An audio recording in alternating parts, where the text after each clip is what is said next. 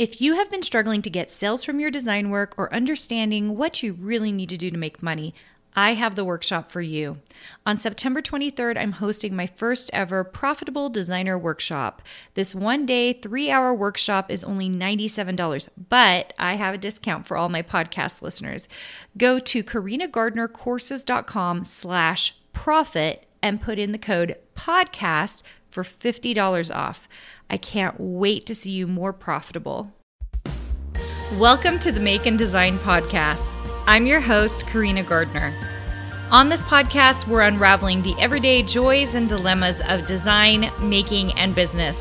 For makers who want to be designers and for designers who are makers, this is your inside scoop to help you grow your business and bring more creativity to your life. So this last year has been really different with COVID. And we're continuing to see some different things, but it does seem like things are kind of letting up with the vaccination and other things. But I have been thinking a lot about negative thoughts. And no, not myself having negative thoughts, but just generally negative thoughts and how we work through them, because I'll have negative thoughts once in a while or things that kind of bring me down. Not necessarily self-doubt, although that can be a part of it for sure. So I thought we would talk a little bit about it today because I feel like this is like the whole thing around imposter syndrome. Because if you don't have negative thoughts or things that are like kind of bringing you doubt or bringing you down, then you're probably not going to have imposter syndrome, right? And then there are lots of people who have negative thoughts who don't have imposter syndrome. They just have like that negative self-talk, like that's not good enough, that's not pretty enough, that's not as good as X, Y, and Z. So there's like the comparison aspect. And so I thought we could talk about it today in terms of what can we do to bring our creativity up. And one of those things is to get rid of as many doubtful, negative thoughts as we can in our head, right? Like the more that we're able to push those things out of the way, the more empty space there is for creativity and love and joy and gratitude. And when we have all that negative stuff kind of taking over our brains or our mind space, then it's really difficult to just like dig deep and start being super creative, I think. Okay, so I think there are a couple of different types, right? Okay, so they're the people who have like the doubt or the negative thoughts and they work through it. Like they're like process people. So they'll like just keep going and doing to process it so that they can get to the end result. Like they'll just keep working even though, okay? And they won't take any kind of breather whatsoever. And then I think there's the second person who is totally immobilized by the doubtful, negative, or hurtful thoughts, okay? First of all, recognize which one you are. Are you like a process person? Are you just like someone who like bulldozers their way through, okay? And I'm not saying one or the other is bad or worse than the other. Are you someone who bulldozers your way through the process and sometimes just gets super frustrated because you're just like bulldozing through? Or are you someone who like cannot create art at all or do anything creative at all because it like you are so immobilized by whatever doubtful, negative thoughts are going on in your head, like you can't do anything at all, okay? I'm actually very curious about this because I think there's a little bit of both out there, right? And you might be a little bit of both. There's a chance, right? I do think the immobilization is tough because I don't know exactly what you have to do to get over it other than clearing out the negative thoughts, which can be a number of different things. Like you've got to find your happy place, right?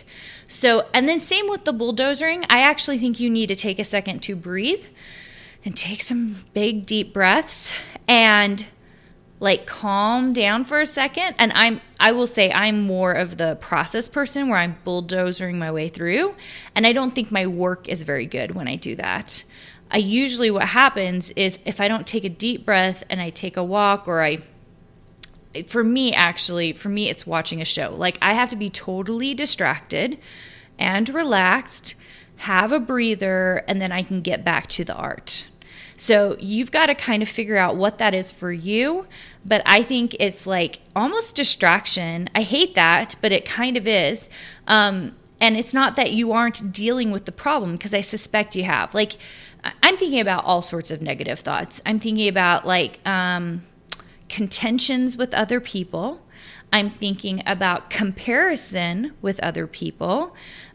Some people, and I know this is the thing for me, and this is like just a little gem about me that I don't think I really share, is that I have post-traumatic stress disorder. And so there was always a negative running commentary in my head before I got a lot of therapy. And I remember waking up like 3 months after I'd done all this intensive therapy in my 20s, and like literally I woke up and I noticed that the voice was gone. It was crazy. Like, I sat up and I remember turning to my husband and saying, she's gone. Like, that voice is gone. Like, that negative commentary, it's just like totally gone. Like, I don't even know where she went. And a lot of that just takes a lot of work. Now, maybe you don't have like a truly like specific, like I had, where it was just like this negative running commentary, you're not good enough, you could do better, like work harder, you know, that kind of thing. Maybe you have just other negative influences, like including people in your life who are saying negative things to you. And it doesn't even have to be outright negative. That's the amazing thing about the weird world of negativity. Have I said negative enough in this episode, you guys? This is like the crazy thing about like all these words that are put in front of us. I have people in my lives that will say things I don't think they mean for it to be negative, but then they'll say something and I will totally doubt the thing that I was going to do. And I'm like, Karina, why are you doubting? You know who you are. You know what you do. They have no idea what you do. Why are you listening to them? And sometimes we do have to have that little talk with ourselves because we're creative individuals. If you are listening to this podcast, I suspect you are a creative individual, okay? I hope you are.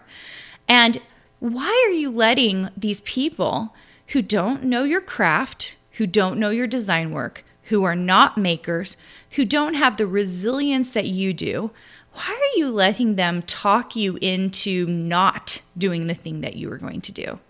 I ask myself that question all the time. And it's usually a lot of things not even related to design, but I'm like, Karina, you know yourself. You know yourself. And you let a couple of people talk down or talk to you in such a way that you totally changed your mind and made a decision that wasn't true to you, okay? If this is you, you can raise your hand silently in your car while you're listening to this or wherever you are, okay? I understand that. I know it. And sometimes it is the people we love the most who are doing this to you. And I know there are a few of you, it's a spouse, it's a family member, it's a very close friend, and it's very difficult to turn that voice off, okay? So I'm not going to tell you you have to get rid of that person, right? We've got to figure out ways to either communicate for them to be more positive or helpful in our lives, or we have to figure out a way to give ourselves some boundaries, because I would love to say that like every one of those comments that come towards me that I could just shield, like I built a little wall and I can deflect them. But that's just not the case. Especially as a creative community, we tend to also be pleasers, especially makers. Like we love for people to love our work, right? Part of the joy of what we do in life is like we love making the work and we love for people to enjoy our work. Like it's so fun. Like that is a huge part of why I'm a designer. Like all that temporary satisfaction of creating something new and then other people enjoying it. It is like seriously the best dopamine hit ever. And so when we have these people kind of like saying these things that are just like, it's like a little bit of a poke, like just a little bit of a tap, some of it always infiltrates a little bit through, okay? So what my big suggestion is going to be is do your best to surround yourself with people who do create and make all this positive, wonderful energy, okay? People who are your like huge cheerleaders. For me, like the ones closest to me, like I know my sisters and my husband. My husband's actually, he is the king of this. He is really good at this. And that is like whenever I tell him a new plan, and sometimes they're crazy, like I'm like, okay, I think I'm gonna do this. You know what he does? He's like, I wish you could see Josh, because he'll clap his hands and then he'll be like, that sounds great. Or yeah, do it. Like he doesn't miss a beat. And I think part of my success has come from him being such a huge supporter. Same with my sisters. Like they will always be like, oh my gosh, that's amazing. That's so cool. Yes, you should do that. You should go for it. And when you surround yourself by people who are like, yes, go do that, how do you not like want to just continue to create, right? Make bigger, better, more wonderful, make so many wonderful designs. It's an addicting thing. It is for me anyway. So surround yourself the best you can with those positive, wonderful influences, and minimize where you can people who will throw doubt your way. And I don't think they mean to do it. I think you know what I'm talking about. I don't think they mean to do it. Usually when I hear those doubtful words, I am thinking in my head, oh, that's like, flip that around. That's what they're thinking in their heads to themselves. Like what we say, what we do, and what we say for around us, to the people around us, is a reflection of what's happening internally as well, right? So not always, but a good portion of the time. So if we're paying attention closely to what people are saying, you have to recognize that they themselves are very doubtful of themselves, or maybe they're not risk takers, or maybe they are fearful of their own inability to create. Who knows? But you just have to take that for what it is, maybe justify why they say or do the things they do, and then do your best to continue to create, okay? So hopefully this helped you. If you are in a creative block right now, I am sorry. I know you're going to be able to work through it. All of us have little blocks once in a while that kind of stop us from making and creating. And what I would say to you is you probably need a break. That's what I suspect. Or you're up against something where you don't have clarity. That's the other thing that happens to me. If I don't have clarity, and so I don't know what the next step is supposed to be, I get very frustrated and very angry. And I would say the best thing you can do for yourself is make a decision quickly. I think decision making and decision fatigue is a real thing. Like decision fatigue, oh my gosh, I can't talk, is a real thing. So if you can make your decisions very, very quickly and move on as quickly as you can, oh my gosh, then I think the creativity will flow, because then you can just go for it. And to me, the worst thing that can happen in a decision is what? You can lose time. You can maybe lose some money. But I think that's kind of about it, right? Those are the resources that I kind of care about and worry about. And the truth is, if I lose a little bit of time, I find that it's okay, because I've usually learned something in the process, right? I've given myself my own education. If I lose a little bit of money, I have to chalk it up and realize like that was also for my own good. What would I have paid to get that experience, right? So try to think about it as things that are for you and move forward. Do your best to move forward. Take a little break, get a little distracted. And like when you see, my favorite is in the movies or in a TV show. I was just thinking about the most recent one. I'm not going to name it. But like they're looking through the files. They're doing all the things.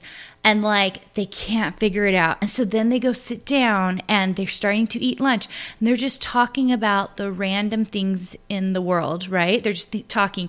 And then suddenly there's a moment where one of the characters has an aha moment, right? Do you guys know what I'm talking about? They have an aha moment and they're like, oh. and then they get up and walk away and they immediately know what the next direction is.